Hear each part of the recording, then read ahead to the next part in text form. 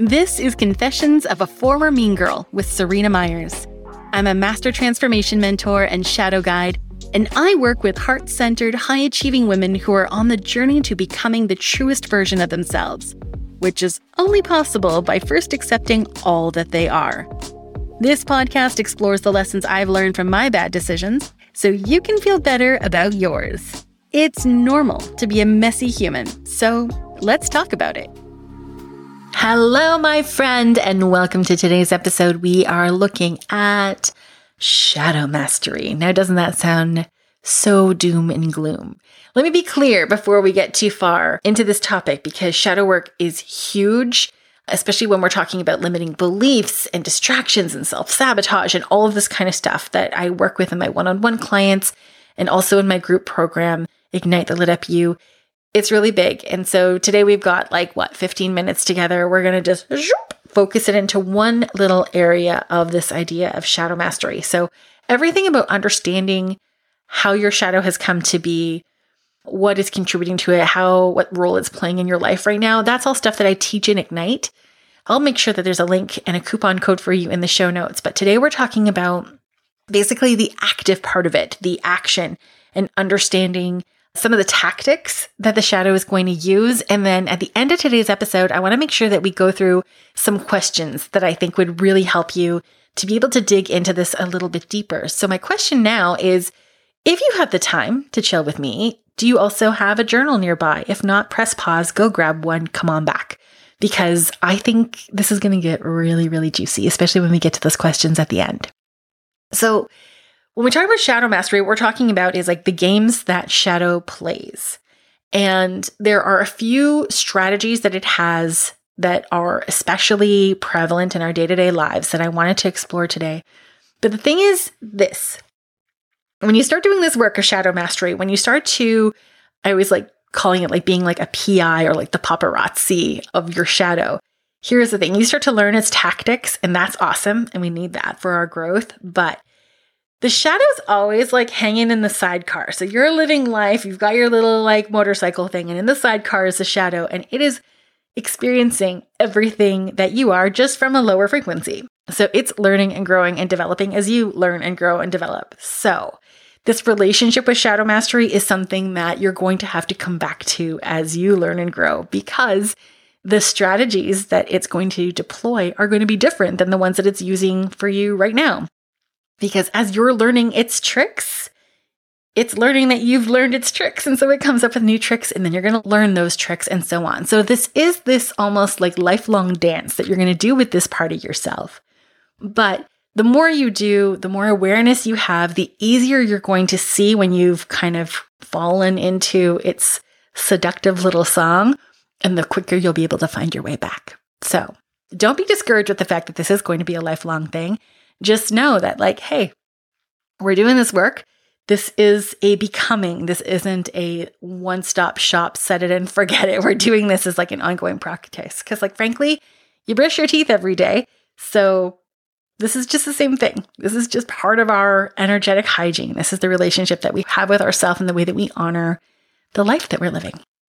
Okay, so shadow tactic number 1 is distraction. Now, in past episodes, I've kind of bagged on us about porn addiction and social media scrolling and playing video games and all these different ways that we, quote unquote, waste time. It's okay to blow off steam. That's totally fine. It's when we're doom scrolling, when we are completely consumed by this thing where we're not actually having the time and the energy to invest in the things that we want to do because we are stuck in these tactics of distraction.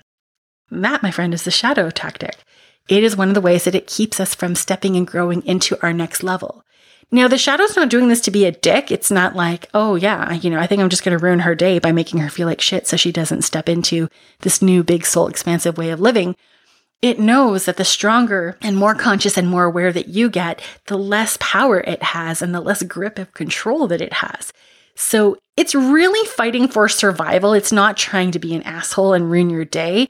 So if you can have some compassion for the shadow's experience, it'll help you to be a lot gentler on yourself as you do this exploration. So distraction is one of the tricks that it will do. Now, here's the thing that's really tricky about distraction. Yes, sometimes it is things like doom scrolling, and sometimes It's when we overschedule and overcommit ourselves, when we burn the candle at both ends. And so we have no energy to do anything for ourselves or to do any inner work and reflection and exploration. It's when we come up with stories about how there's no time to invest in a coach or in a personal development program, how you couldn't possibly go to that retreat or whatever. And it's not even about the money. It's just that we have made ourselves and our lives so full that we are distracted by our opportunities for expansion. And there's no judgment for this. And honestly, if the things that you're doing and living right now are fulfilling you, well, then you're doing all the right things. But if you have made this life that is so incredibly full that there's no room for you, and you're not actually getting to, learn, grow, and experience the things you want to do, well, then now there is this request, this invitation to reprioritize how you're spending your time so that there is space for you too, because you're important. You're part of the equation. Okay, so that's distraction. Confusion is a really big one. Confusion is when we've really deferred our power to some outside knowing, where we get to this place where even though we have all the information, even though we have the strategies and we ultimately know what to do, we get to this place of choice paralysis where we just go like deer in headlights and we go like, oh, I don't know. But we do know. We're just struggling with claiming our knowing. We are having sometimes a nervous system response where we're paralyzed and stuck in fear, where we are overwhelmed and disassociated. And we buy into the story of I don't know, because if we don't know, we can't be expected to take action. But if we can do this work of saying like, I don't know, and this is how I'm going to find out, or I don't know, I'm just really overwhelmed right now, I'm going to have a nap and then I'm going to reevaluate, where we don't stay stuck in this idea of I don't know, where we recognize that it's a point in time and that it's a call for us to do something different to support ourselves. And then we can take back our power to claim our knowing, because you fucking know. There's a very good chance you already know. And then give yourself just the permission to own that and take the actions that you need. Resistance. Oh, the shadows tactic of resistance is probably the one that it uses the most with me. And it will sometimes even weaponize my intuition against me, where it will make me believe that like, oh no, energetically, it's not the right time or whatever. And it's not even like truly a feeling. It makes me think it's a feeling, but ultimately it's bullshit. So fear is something that will really feed into resistance. So fear is one. Stories of unworthiness, stories of believing that we're not capable, any oftentimes limiting beliefs will manifest as resistance for moving forward, because we can have all the recipes of what we need to do, the action plan, all the steps we need to take, but we just like can't actually move forward with it. That's usually because there's an underlying belief that we're holding on to that is getting in the way. It's certainly the thing that it uses on me a lot of the time. And sometimes it will also use my intuition. This is a perfect example of what I was saying at the beginning of this episode, where sometimes it's learning and growing along with you, and it will weaponize what you know to be true to sidetrack you or to feed you a different story or take you on another path, and you have to catch it and bring yourself back. So with resistance, a lot of times the relationship we can have with our inner children can be really good for this work. But even just having like the reflective time to understand what emotions are happening underneath this thing, because oftentimes it's not procrastination. There will be times where your procrastination and your resistance and your inability to move forward is actually your intuition saying, wrong time, or wrong plan. But most of the time, it's because there is a part of you that doesn't believe that this next step is for you.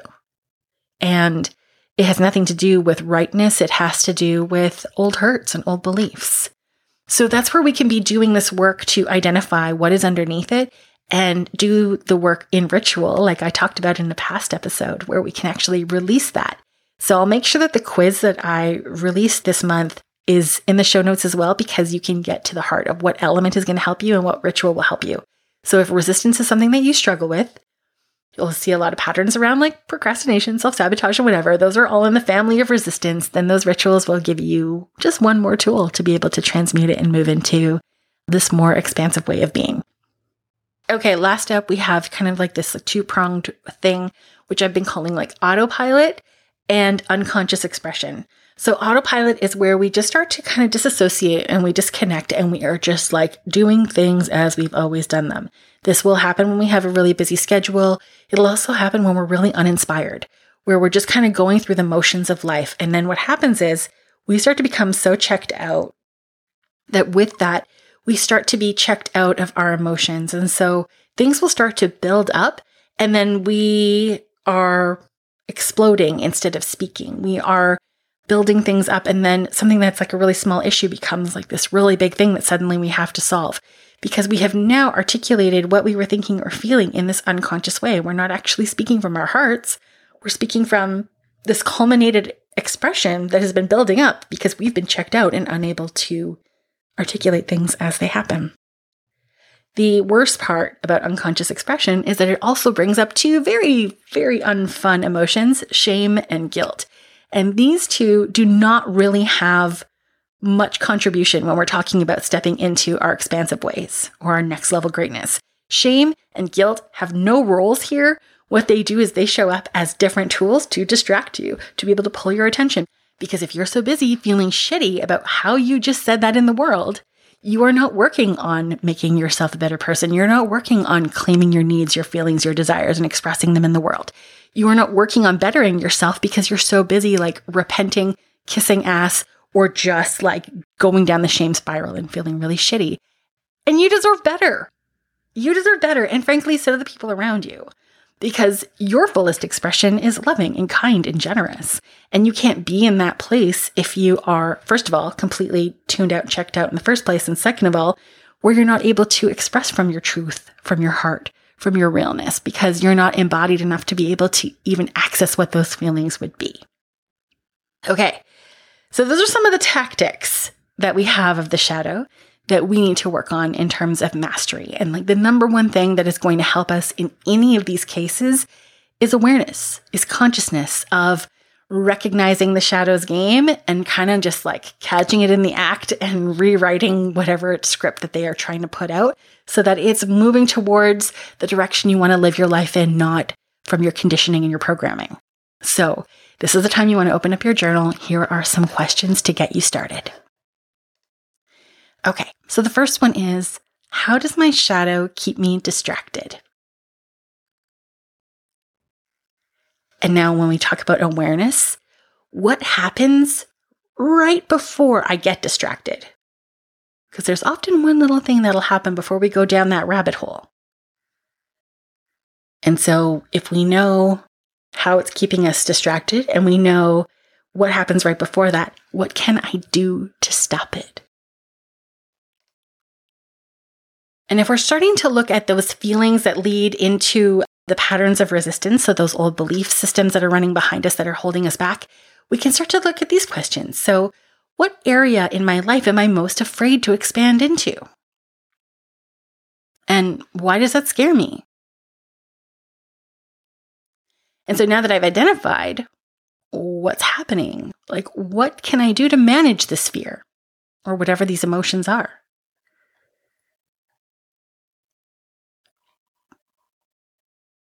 I'm going to come back to this idea of distraction. What are the patterns around distraction for me? Who contributes to my distraction and how do they? And who supports me in staying the course and how do they? Once you have this awareness, you're now able to be more nimble, more adept. You are onto the games and the tactics that the shadow is going to use, and you have some ways of being able to reframe them, understand them, and catch them before they start to take you down the path too far. So, if shadow mastery is something that you want to explore further, I do really recommend that you join us for the fall launch of Ignite the Lit Up You. We have a unit entirely dedicated to understanding the shadow and to really getting to the heart of its origin so that we can not just have strategies that we can master to work with it, but also where we can be doing these practical releases so that it has less of a grip on our day-to-day lives. So I'll make sure that that link is in for you in the show notes. And I hope this helps because I know that the more I started to develop this relationship with my shadow self, the more I understood myself, the better I was at being able to reclaim the parts that I once found, shadowy or shamey. And I started to become the truest version of myself and live with more integrity. So if that's something you aspire to, then yeah, let's do this. That's it for this episode. Thanks for spending this time with me. Make sure to stay in touch between episodes by following me on Instagram. I'm @SerenaMyers. If this episode inspired you or you want to support the show, please give it a share to your favorite peeps and leave a rating on Apple Podcasts. I'll see you next time.